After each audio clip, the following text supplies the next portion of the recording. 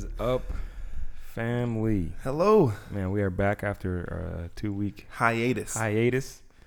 We would have recorded, but Josiah just had to be selfish and go get married I'll just on a Sunday. Who just be like, So, yeah, I'm gonna get married. Actually, guys, I have a wedding. I'm married. Big deal. Girl of my dreams out here, and No, we're just kidding. We love Josiah. Yeah, it was a great time. It was a great ceremony. Very precise. Because Man. Josiah was running it. Hey. We're starting at 6:03. Dude, That that you was ain't legit, here, you're not though. in it. It was great. I think the greatest part was literally like us being able, for me anyways, to be able to pour into Kate and Josiah, which was amazing. To hear all the wisdom that's in our family. Like, Yeah. and when I say like in our family, like Josiah is literally like our little brother. His wife now, our little sister. It was cool to see that. And but the thing that like really blew my mind was literally how fast that thing went. Like when I think about Josiah, that dude's practical. All right, we got 10 minutes. I'm not married in 10 minutes. We got a problem. When I was saying I was like proud of like how Efficient that went. I was like, decent and in order. He's gonna have a great marriage. God was, it's like, all right. He was moving in that thing. We So are doing this thing. congratulations, Kate and Josiah. Yes. We love you. The Freelands. We are so happy you guys are married, and we can't wait to see what's going to come about your marriage, the ministries that may come through you guys, and the children, if they be in the works with the Lord. God agrees. Yeah. God says the same. Yeah. But take your time. Yes. Take your Please. time. So, man, a lot has transpired Ooh. in 2 weeks, man. It's crazy how much life can happen in a short amount of time. I mean, the Bible says a life is but a vapor. What is 2 weeks? Bruh. You are so stupid. It's not even a whole.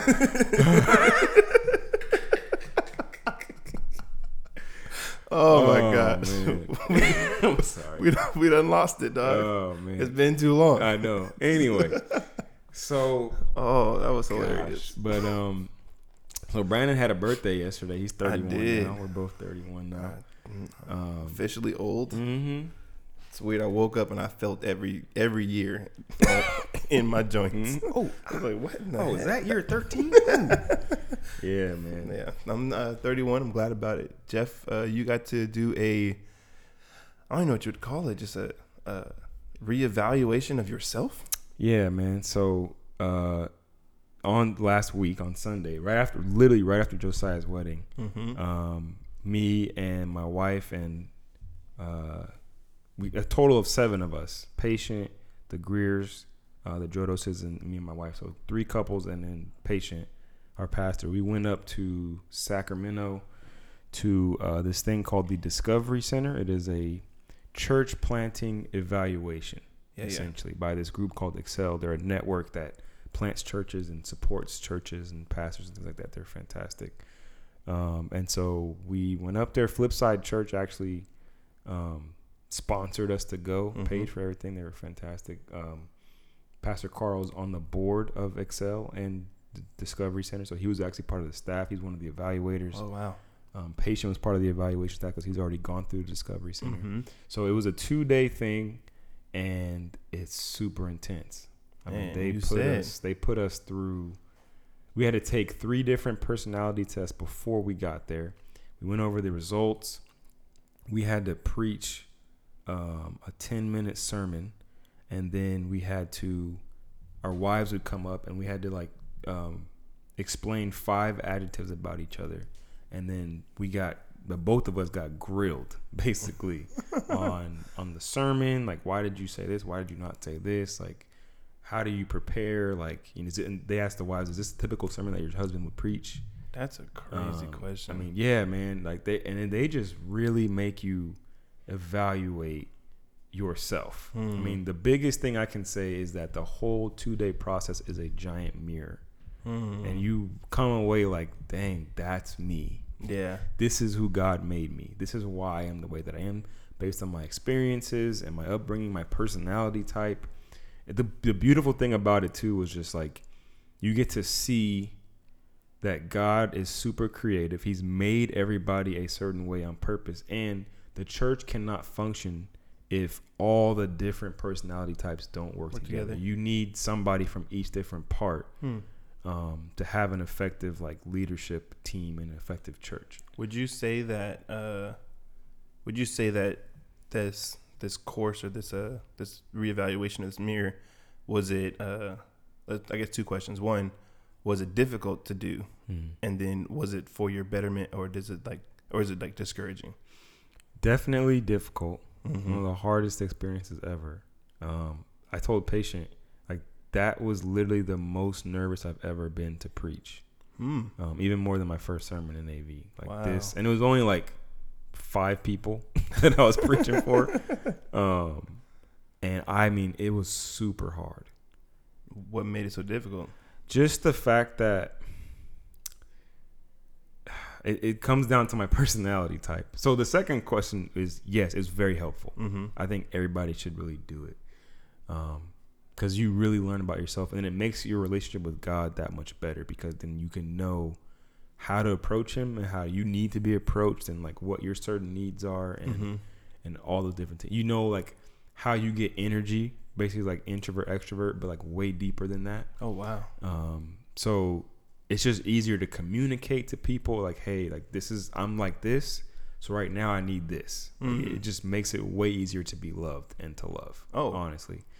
That's hecka deep. Yeah. Honestly, like I like that. It's crazy. You know what your needs are, but yeah, it was hard because you had Pastor Carl, patient, and these 2 other pastors, essentially preachers, and they were just, I don't know. So my insecurity, I love to impress people. Like that is something that I struggle with not trying to do. Right. I can see that. So if I respect somebody, like Pastor Carl, I'm like, I need him to think that I'm a dope preacher. Yeah. Like this is Pastor Carl is pretty much the go-to preaching in my life right now. And it's amazing because like God is crazy. So I had a whole sermon prepared, like way in advance. I mean, I was like, yeah, I got this. It's gonna be easy. We're driving up there Sunday night. I'm in the car, and all of a sudden I feel like God's like, you need to change it. And I was like, nah, bro. Like, this is going to be, nope, you need to change it. Nah, and he just starts downloading. And the crazy thing is, I didn't even realize I preached the same sermon on the last episode of the podcast. Oh, word. I had no idea. Like, I went back and watched it, and I was like, said the same thing. What the heck? When did I preach?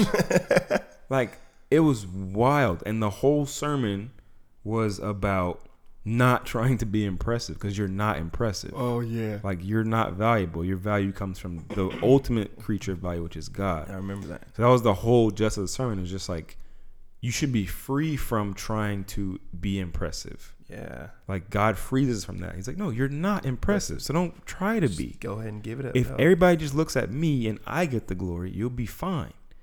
So that's what that was. And it was funny. Like that's why God wanted me to change it, because he knew my temptation. So he was like, I'm going to have you do something that's going to make you not be impressive. Yeah. To fight against that. And then it forced me to admit it during the sermon. Yeah. So it made it way more just transparent and more real and more authentic. It had to be. And it was hard. Very like nerve-wracking. Like just like, oh, man. Because like, you know, as a preacher, I know like when you're preaching, you can hear God telling you to say certain things, and you're just like, I'm not finna. I don't even know these people. They're not finna find this out about me. Yeah. And then it's like you can't buck against the Holy Spirit, because I don't know. This is literally like me and my things about imagination.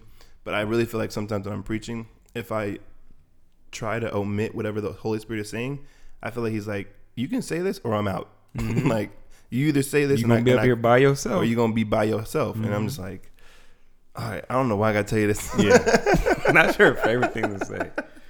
And it's cool. Also, the guy who's in charge of it, J.D. Peering, great guy, started Hecka Churches, was a pastor for a long time. In fact, the church that we were doing the Discovery Center at was his church, and then he passed it on to his son.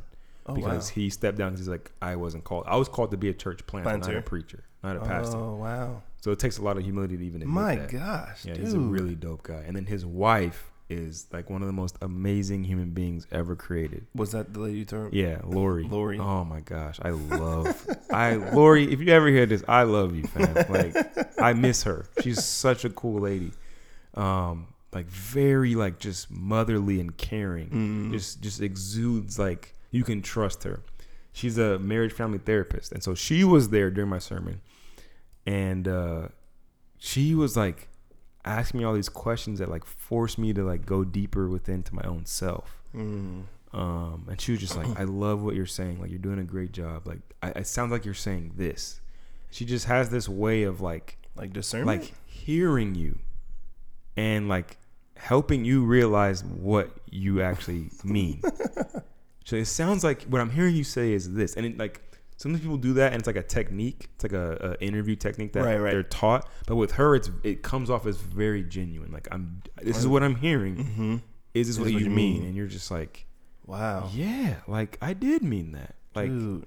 So it was, the whole process was super difficult because you come away feeling like you're the worst preacher in the world, but it's super good for you.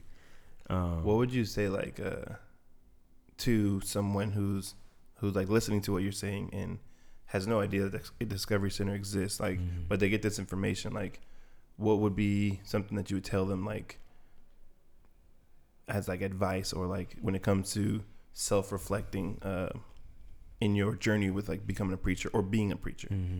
Well, with anything, even if you're not preaching, whatever ministry you have, you cannot effectively serve people if you don't know where you are. So Patient made this clear. He says, like, this whole thing is, and including like the Bible and everything, is a GPS. And we think GPSs tell us where we're going, but they actually tell us where we are first before they can tell you where you're going. So when you're in a GPS, you have to enter your location first before you can figure out where you're going. You can have a destination, but if I don't know where I'm at, I don't have the directions to get there. There's no way you can know how to directions. It's over there, but it doesn't know where to go. Exactly. So it actually tell you where you are first. So you got to figure out where you're at before you can actually serve people. Wow. So it's a super important process. Even if you don't go through the Discovery Center, find some type of way. There's plenty of personality tests online and all these things. They can be very scientific, but even then, like, God's still behind all of it. I would do as many as possible. And the goal while you're doing it is not to get it correct. Right. It's a tool. So one of them, I think it's Strength Finders. It gives you like a very short time limit on purpose for each question. Oh, wow. Because it's not trying to get you to get the right, there's no right answer. It's just like the response time is actually part of your personality. Oh, what? Yeah. So you're like someone like me. So like I'm impulsive. So someone like me, I'm a C on the disc. So I'm like super cautious, very calculated. Accuracy is super important to me. That's why I'm always correcting people all the time, because I can't help it. It's literally just who I am. So I really want to take my time before I answer a question. Like, hold on, let me make sure I really, and then the question passes. Oh crap! Oh dang! You don't even get a chance to answer it at all. After a certain time limit, it moves on. No way! But it's doing that on purpose. That would give me anxiety. That's what I was like. Oh my god! I gotta go faster. But that's the whole point of one of the tests. So the whole point is just to figure out, help you realize who you are and where you are, so you can know where to go and how to help people effectively, so you don't burn out. That's good. You don't overextend yourself. So that's really good. I think whatever you got to do, whatever ministry you're going into, like, it's important to figure out who you are and where you are. Yeah, I think that's one of the biggest challenges as a Christian, like not even just as a preacher, but just like as a Christian, is that we don't have like we don't really know who we are. Like we understand like who we are in Christ, but we don't understand like who we are like in Christ. So we have this idea of like, okay, I'm in Christ, so he gives me my identity.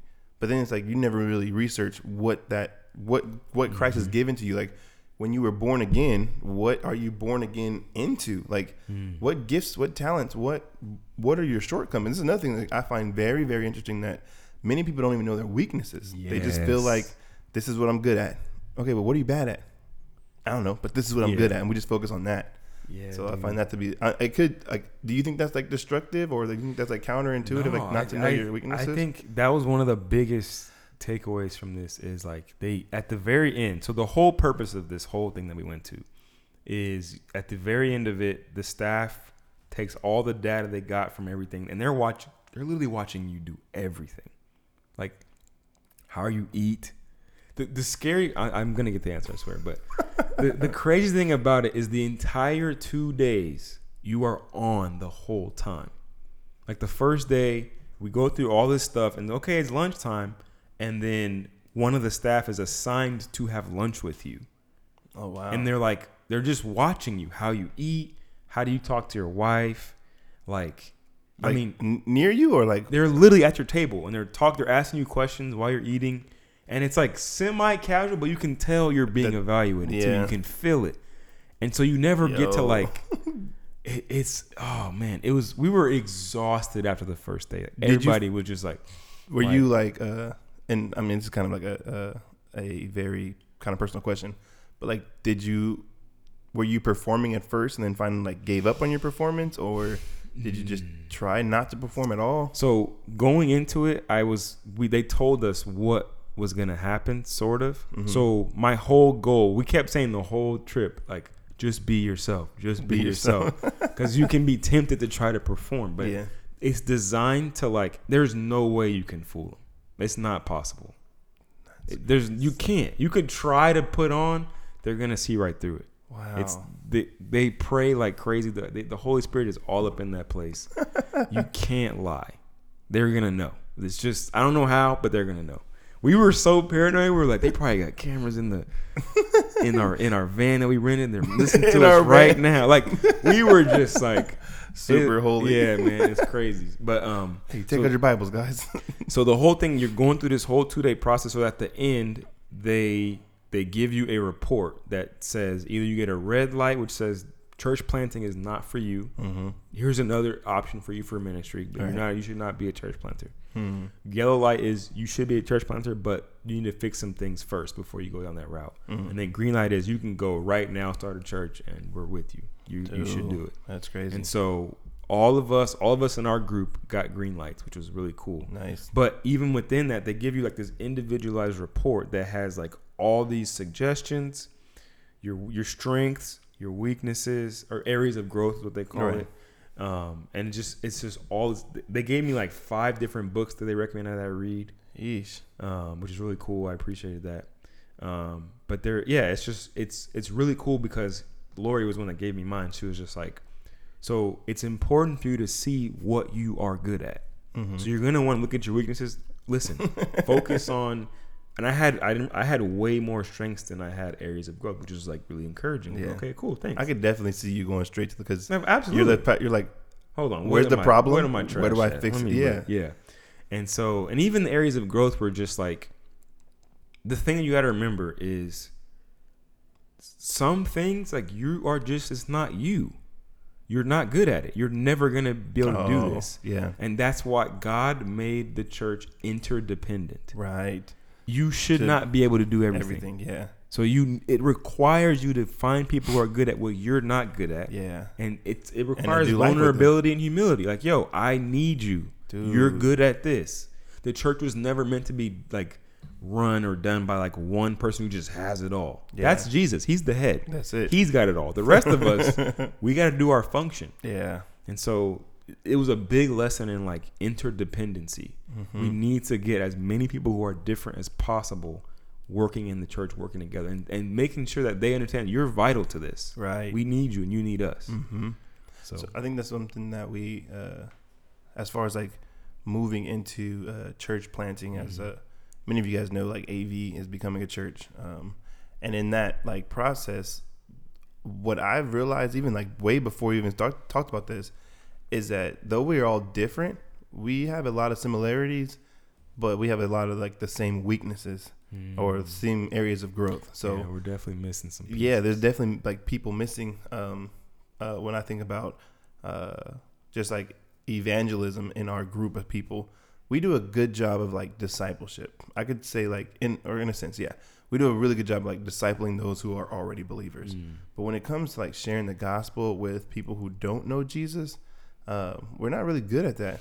I think that like we're missing some areas, and like just listening to you speak, I'm like, this is a huge problem in churches. And this is why you have, like, in my opinion, so we're in Fresno, we have a lot of people who just go from church to church to church to church to church, not necessarily like looking to be discipled.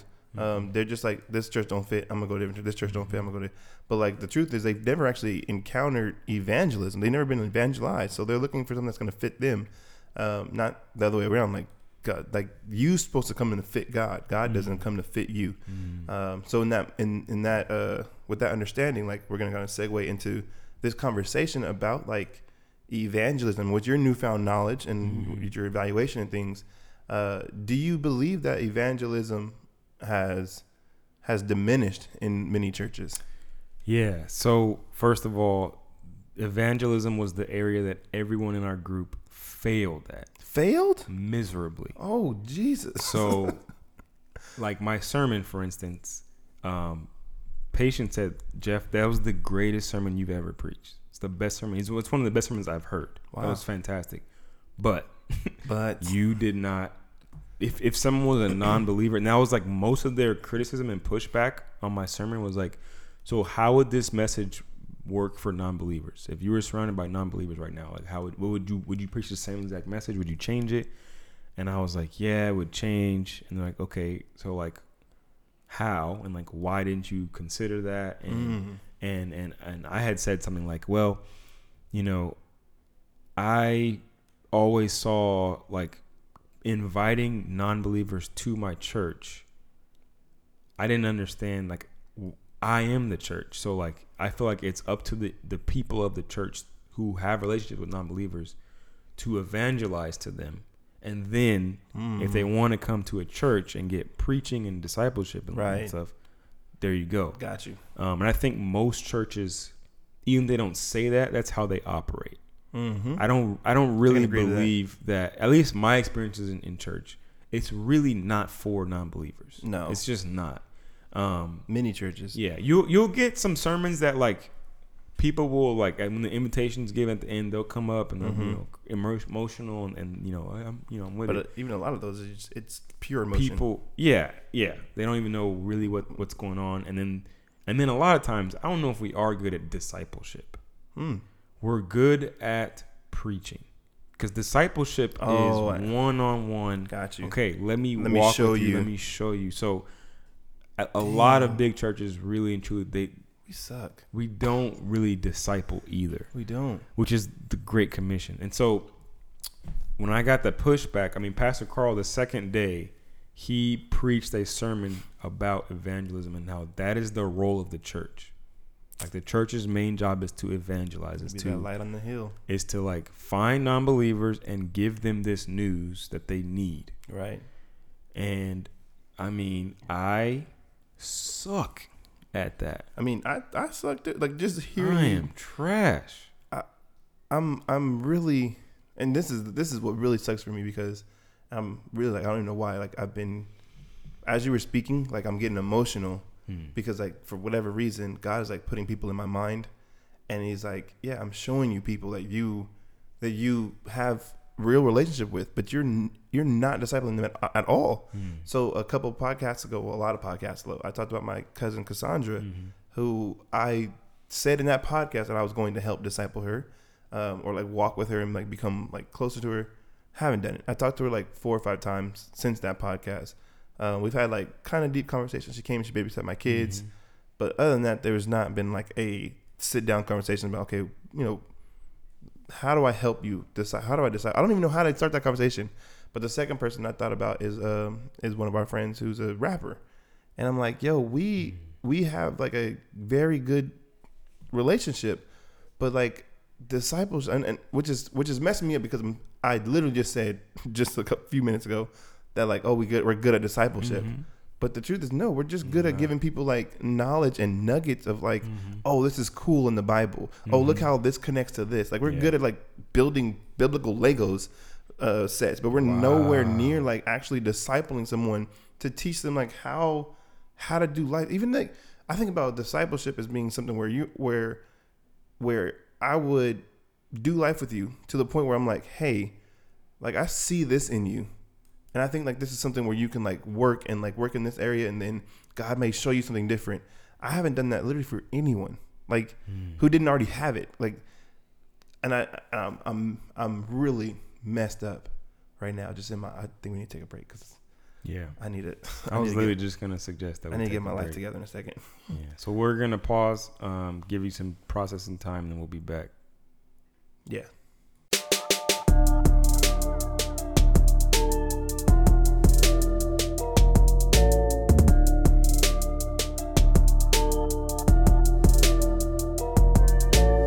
All right, we're back from the break. Yeah.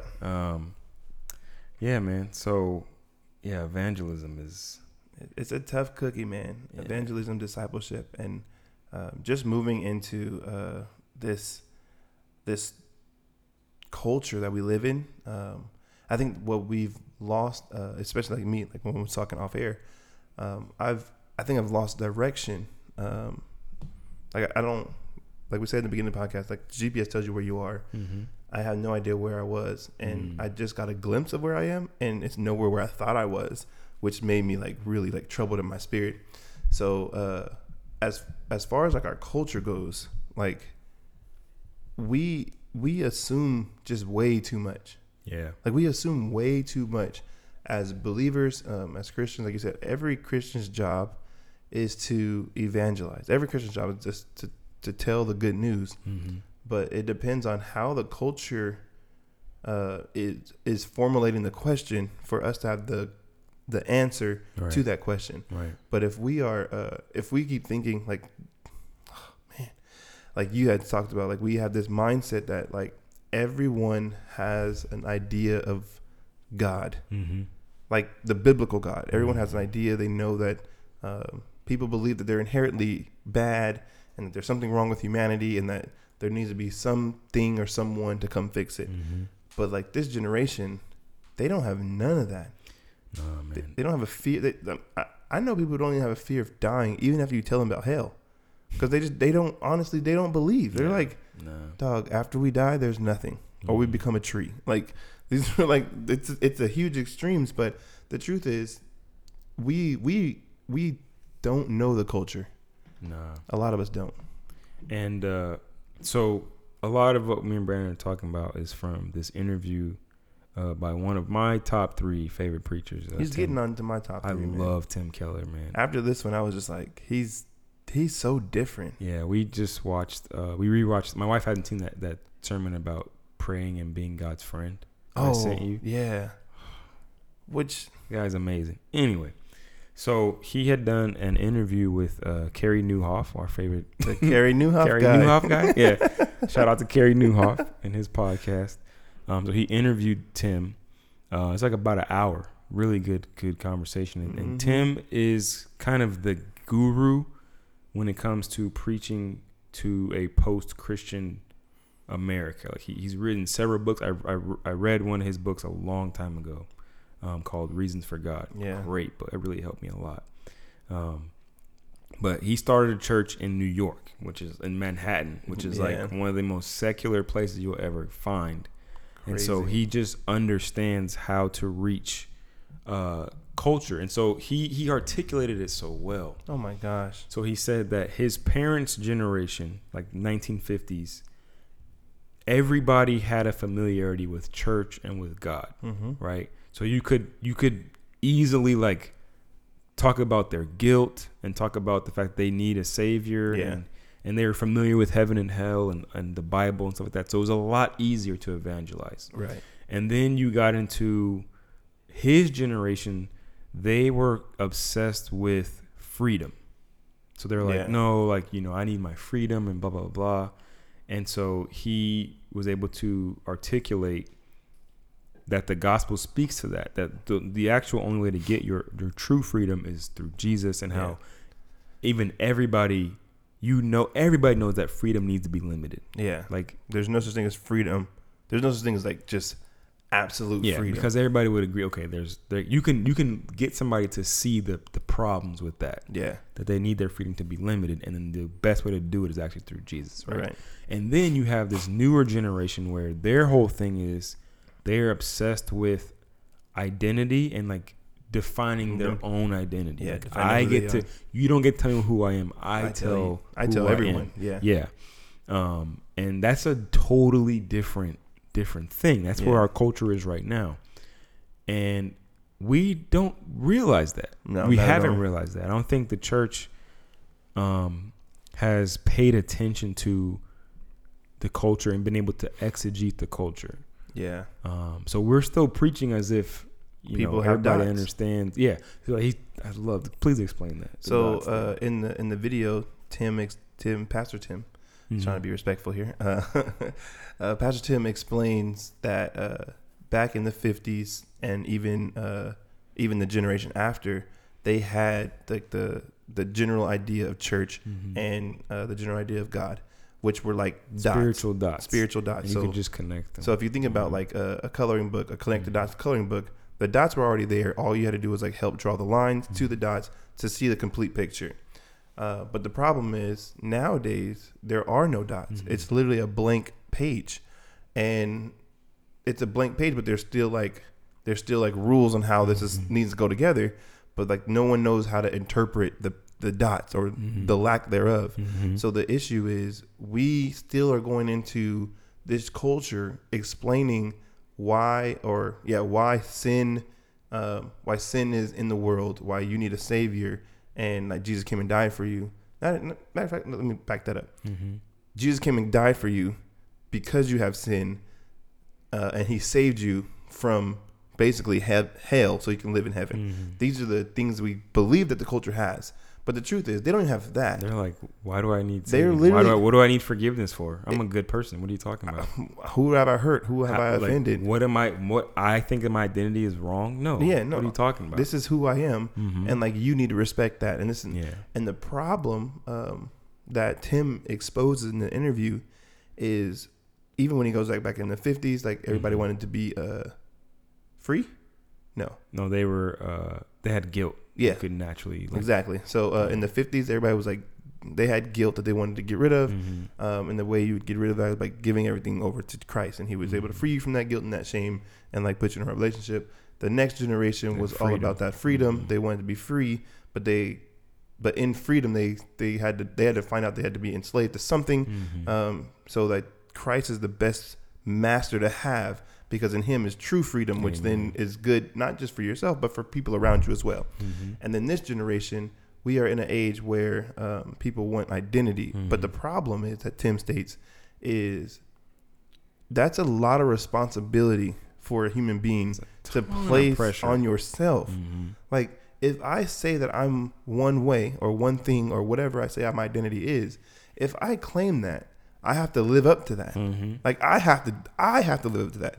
So it even makes you like, you have to reevaluate like, how far does this go? Yeah. And like, you end up just getting lost. Yeah. You just everything's like, actually I think I'm this. Well, actually, and then you're just like, you're trying to follow this like figment of your imagination, which is what you're calling your identity. And you're trying to like, which is weird. Like now that I think about it in my mind, like you created this identity. But you have to keep up with the identity you created because it's constantly changing, and the culture is constantly changing your identity because it wants you to be a certain way. And it's got so many ideas. It's just constant confusion. That's the main thing I see in today's culture. Just and there's no end. Because it just keeps going. The crazy thing about it is that you got to recognize, humans have to recognize that we recognize that we're not perfect. True.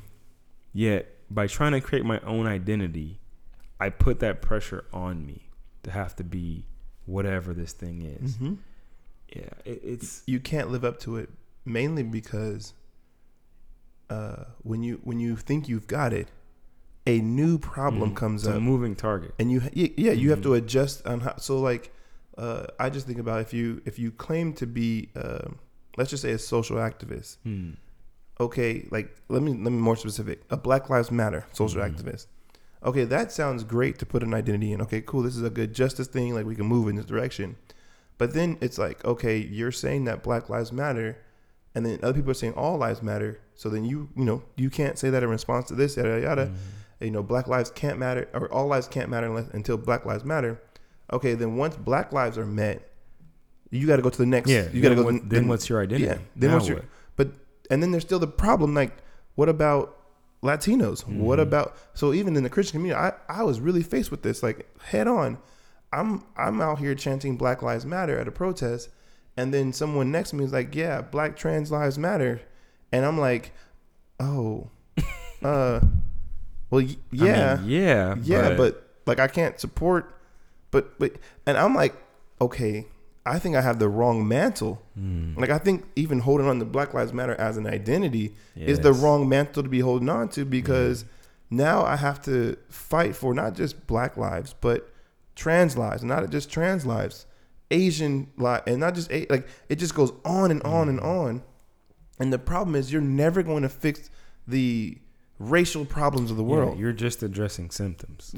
It never ends. So I think when I'm thinking about identity, it's like, I have to show someone who they were created to be. Yes, the creation cannot define its purpose. No, like a candle can't say, you know what, I am a street light.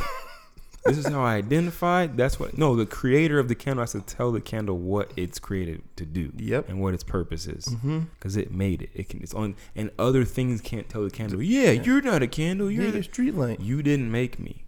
Right. So only the maker can tell the creation what it is. Yeah, and give it its true purpose. Yeah. So that it could actually live it out. Yeah. So the problem with finding your identity in anything else except for God is that you get a sense of you've created your own identity, and you are trying to uphold that, but you don't really know how to do that because there's no instruction. And that's not for what you a candle being a to street light. Anyway. Yeah. So like the candle is like fight, like, so a street light can operate in the rain. You put a street light out there, you put a candle out there, it's like, oh God, I gotta get relit. Like, come on, come on. And it's like, you weren't created for this. Like, like,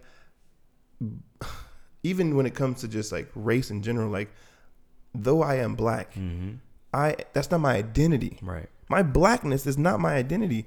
It's what God is going to use to help whoever and whatever He needs me to do. But if I try to find my identity in my Blackness, what happens when, like, my kids marry a white person, and then I have like mixed grandkids? My wife is European, so like my kids are super bright. So when they have kids, if they marry white, like how would I function as a grandfather to white kids if my whole identity is built up in my Blackness?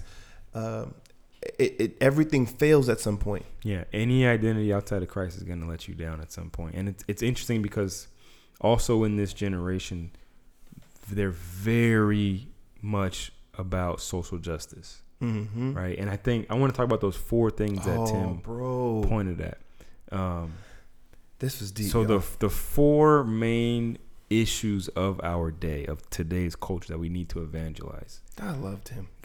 Anyway, that's my guy. So it's racial inequality. We need to address that. Poverty. Right? That would be leaning towards like liberal agenda. Yeah. And then on this other side, you have pro-life and God's sexual ethics. Yeah. It's like his the definition of sexuality, biblical sexuality. Yeah. So these 2 things are on opposite sides of the political aisle. Yeah.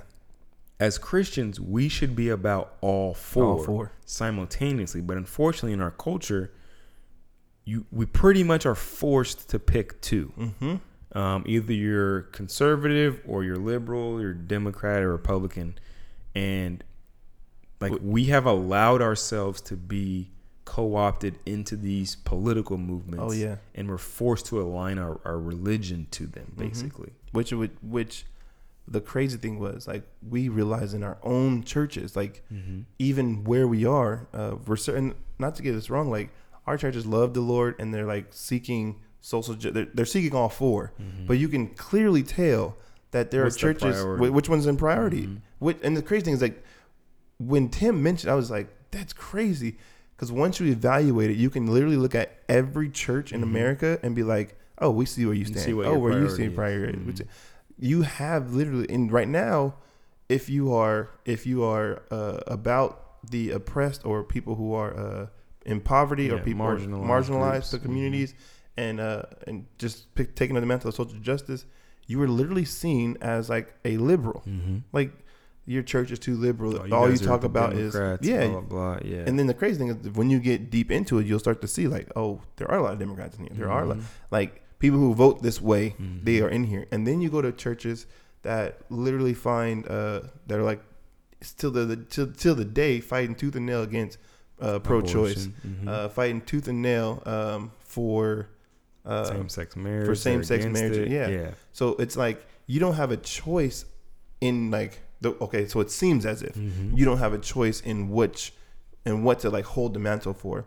But in the reality, what God is saying and what God has given to us is the freedom to like choose him even over church polarization or church politics. That's good. Like, we were able to choose Jesus so I go to a church that is really heavy on social justice and like helping the poor. Like, that is their thing right now, which is fantastic, because like where our community is, like, that is very necessary. But like I've never heard, well, I don't want to say never, because I just learned from Jeff and his wife not to say always or never. Careful with that. Absolutely. Our church rarely speaks about abortion. Rarely, like about it being wrong. Our church rarely talks about homosexual or transgender, like we hardly ever talk about those issues. Like, biblical sexuality is like which is really crazy, because like in the youth group it's rampant. Like so many of my youth group kids are literally like struggling with their sexual identity and like what they should do sexually to please God or to please themselves. They're literally like fighting that battle. So like my wife and I, we're seeing it firsthand. It's like, yo, we can't be the only people in our church addressing this. But the truth is, our church is so heavy on the other side with the political, with the social justice thing, and helping the poor. We've neglected those two subjects. Yeah, and that's what happens. And it's not even really we're not like trying to blame anybody. No, not at all. Because the culture, we've allowed the culture to be very powerful. Even in the church. Yeah, I mean, that's what I'm saying. The church has allowed the culture to exegete us instead of us exegete the culture. So they've told us how to tell them the gospel. Yeah. It's like, well, make sure your gospel includes these. It doesn't include these, basically, if you want us to be a part of this. And so we have got to work on finding the balance where we made all four of them a priority. Right. In Jesus, because Jesus cares about all four of them. Yeah. And so we should, and we've been saying this, but it's so hard. We should not fit into either political party. We shouldn't. I'm sorry. Like, and you shouldn't. I just want to say this, for whatever reason, I just feel like God is not Republican. Like, I mean, people have said it, but I just want to make sure like our listeners know, like, God is not Republican. And he's not Democrat, but he's not anti-Democrat. Like, he's not anti-Republican either. Yeah, so I feel like people are like, oh no, God is Republican and he hates Democrats, or God is Democrat and he hates Republicans. God has nothing to do with our politics. Zero to do with it. He's much bigger than that. And our relationship with him should show that he has nothing to do with our politics.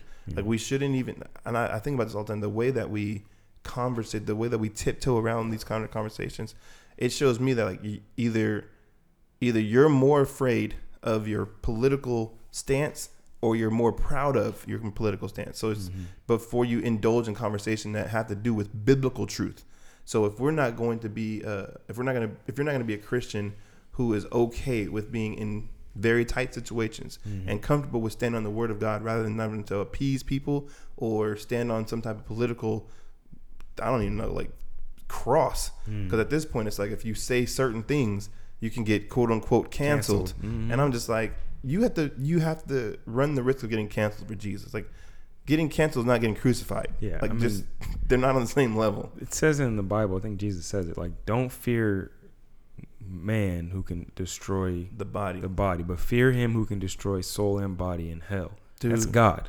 That's okay. So we should be way more afraid of the Lord, what He'll do to us if we don't say the truth in love, versus if we're like too worried about offending people. No doubt. Like, obviously, we want to be loving and respectful. You know, Peter says, be prepared to give an answer for the hope that's in you with love and respect. Right? We've got to be able to do that.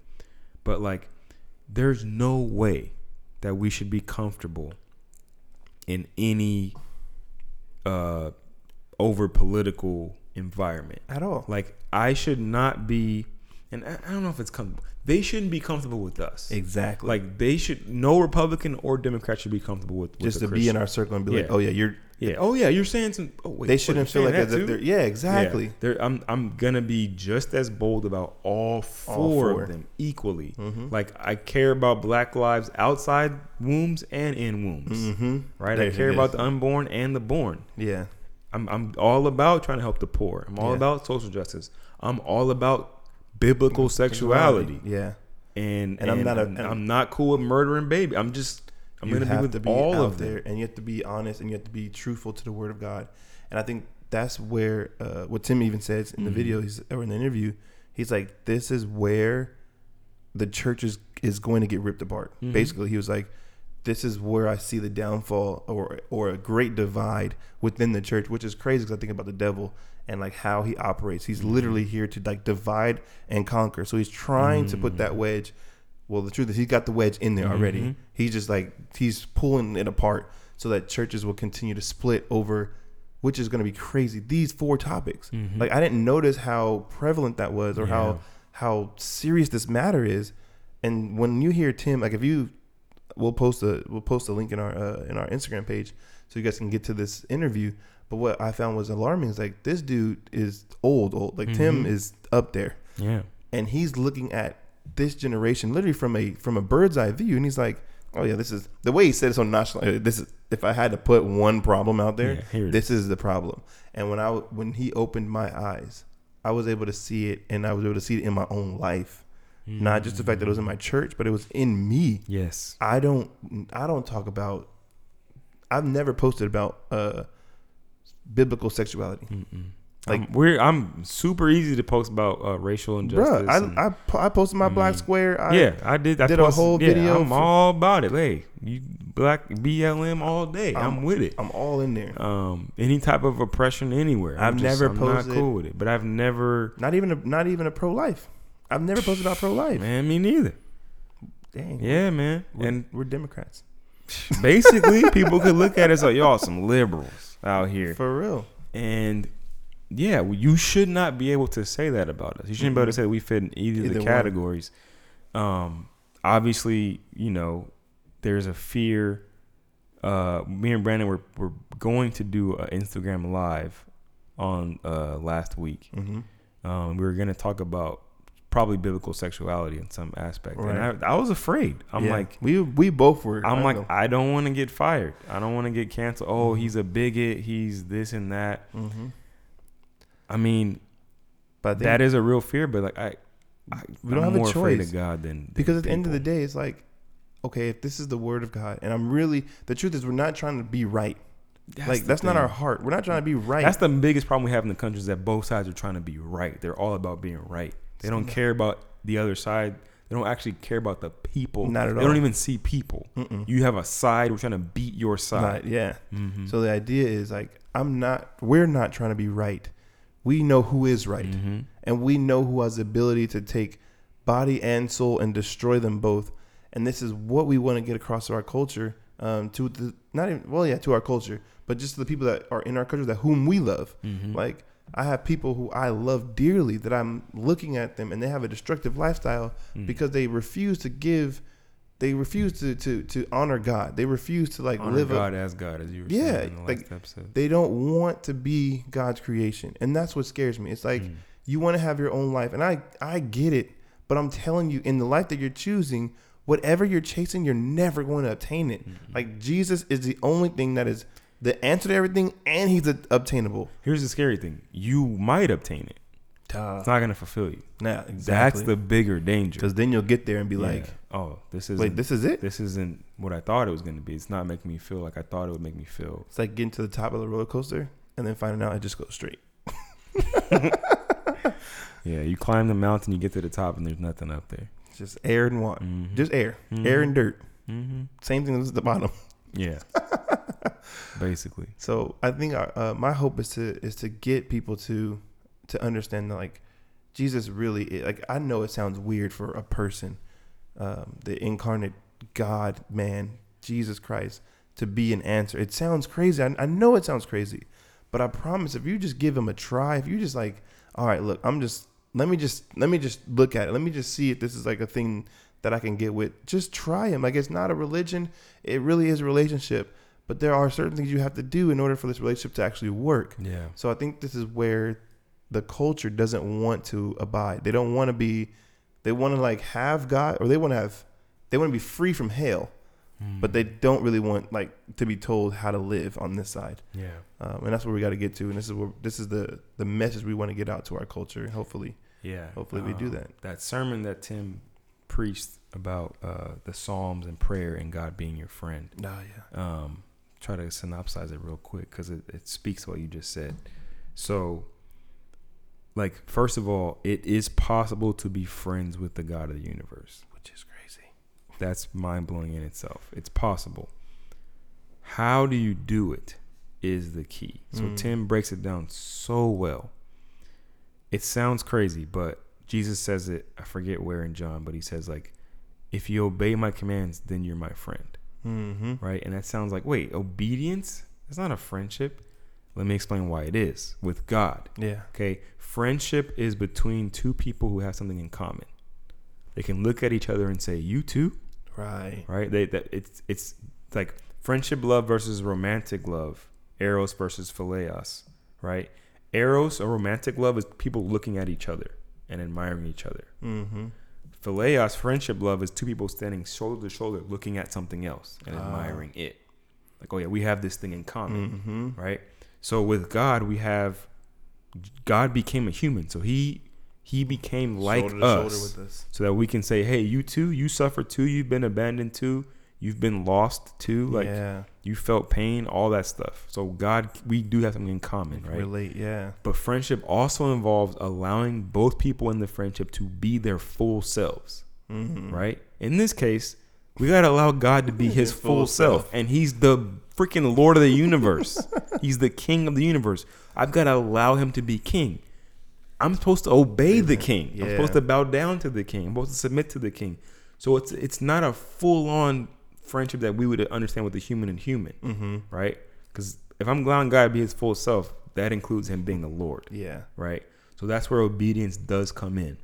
And then friendship is a two-way communication. Yeah. So you both got to communicate from each other, and you got to be sure. Like, I think this is Brandon telling me something. I need to know for sure. Like, so how do I hear from God?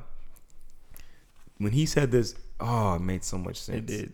Okay. So we think, and I've been taught that I'm supposed to pray first and then God will speak. It's the other way around. God's already spoken in the Bible. Yeah. So my job is to do like Psalms 1 says, meditate on your word day and night, on your law day. I mean, delight in the law of the Lord and meditate on it day and night. I'm supposed to delight in his law, his commandments, what he tells me to do. How do I delight in it? Not just know about it, have knowledge about it. I'm supposed to delight in it and then meditate on it. And then therefore he will speak. Yeah, so I'm supposed to be in his word so much, and then I'm the one that responds to him in prayer. So he speaks first, and then I speak back. God, I saw in your word that you said this, blah, blah, blah, blah, blah. So that it's the other word. He's already talked. That's crazy, because I have this, we can't get on this too long, but I had this idea in my mind, or like this vision in my mind, where like God has spoken, and like we go into the word, and nope, this isn't the Bible. He says, because we're in the word, because we are literally like delighting in his word, we know what his will is. We know the heart of the Father. We know the heart of the Father. So the fact is, like, when we go pray, we're not praying for anything that is anti-Christ or we're not praying for anything us. because we've been in the Word. So this is why David's relationship with God is so amazing. Even Moses was so amazing. It's like Abraham. They took that time to like get to know God through His law, and they were like, okay, all this is right. I'm looking at this, and I'm looking at the world, and I'm looking at God's word, and I'm looking at the world, and I'm like, there's an answer for every single thing that we do. There's an answer for it right here. So how do I get my life to align to this? Okay, I'm gonna keep reading this, and then I know what to pray for. And then I know what to pray for. So when I read the Psalms, I'm like, how does David get to this point where he's like, God, I have done such tragic things, or God, how long will happening to me? Yeah. And like I think it's Psalms 13 where he's like, David's like, how long, O Lord, will you let my enemies do this? How long will I suffer? And at the end of it, he's like, but I will praise you anyways. I'm gonna praise you anyhow. I'm gonna worship you and praise you all the more. And I'm like, how do you get from my life sucks to I'm gonna praise you anyways? Because he's been reading the Psalms. I mean, he's been reading the Torah. He's been reading the books of the Bible. He's been reading the law. And he's like, God literally says He will never leave you, David. He will never forsake you. Are you alive? Are you breathing? Do you have the breath in your lungs to even say, why are my enemies? Okay, say thank you. Like, I'm still here. I've never abandoned you, and I never will abandon you. And I've given you a promise from when you were 13, and you're seeing it play out till now. And I never said that everything will be easy. In fact, my concern is not for your comfort, it's for your character. So I'm worried about developing you as a person and developing your character than you feeling good all the time, being happy all the time, dude. So yeah, man. So we're gonna post both of those links to both of those videos, Tim's sermon on Psalm and prayer, and then also to the interview with him and Carey Nieuwhof, because I really do believe it'll bless those seeking for a deeper relationship with God and how to translate the love of God into the culture that we have today. Yeah, man. Yeah. So we could go on this some more. There's a lot of stuff we can talk about. A lot of stuff's happened. Guys, I want to say thank you to everybody who watched our last YouTube video. We got the most views we've ever gotten. Yeah. So I really appreciate that. Thank you so much. Working super hard. So please go to the YouTube. Please subscribe if you haven't already. I really want to push people onto that. And we launched a Patreon. Yes, we did. We'll probably put some more information about that later, probably on Instagram, talking about it specifically. But just be on the lookout for that. And we just appreciate all the support and love and comments and just everything you guys have been doing with this podcast. We really appreciate it, man. Yeah, and if you guys could, man, the Patreon's going to be huge for us. We're in a state and in a season where we are upping our game in the podcast world, and that takes finances and that takes support. And we want you guys to be our supporters. We need you guys to be our supporters. It has nothing to do with like making us rich, but it has to do with like getting the word out, getting the gospel out, and even like getting like these conversations out, because we do believe it may spark someone who could change the world in the name of the Lord. So if you want to support us in that, check out our Patreon. Check out our Instagram. All of our links that we talk about will be on our Instagram page. You can get to them nice and easily at preachers_hour on Instagram. So, yeah, man. Love y'all. And we will see you on the next one. Peace.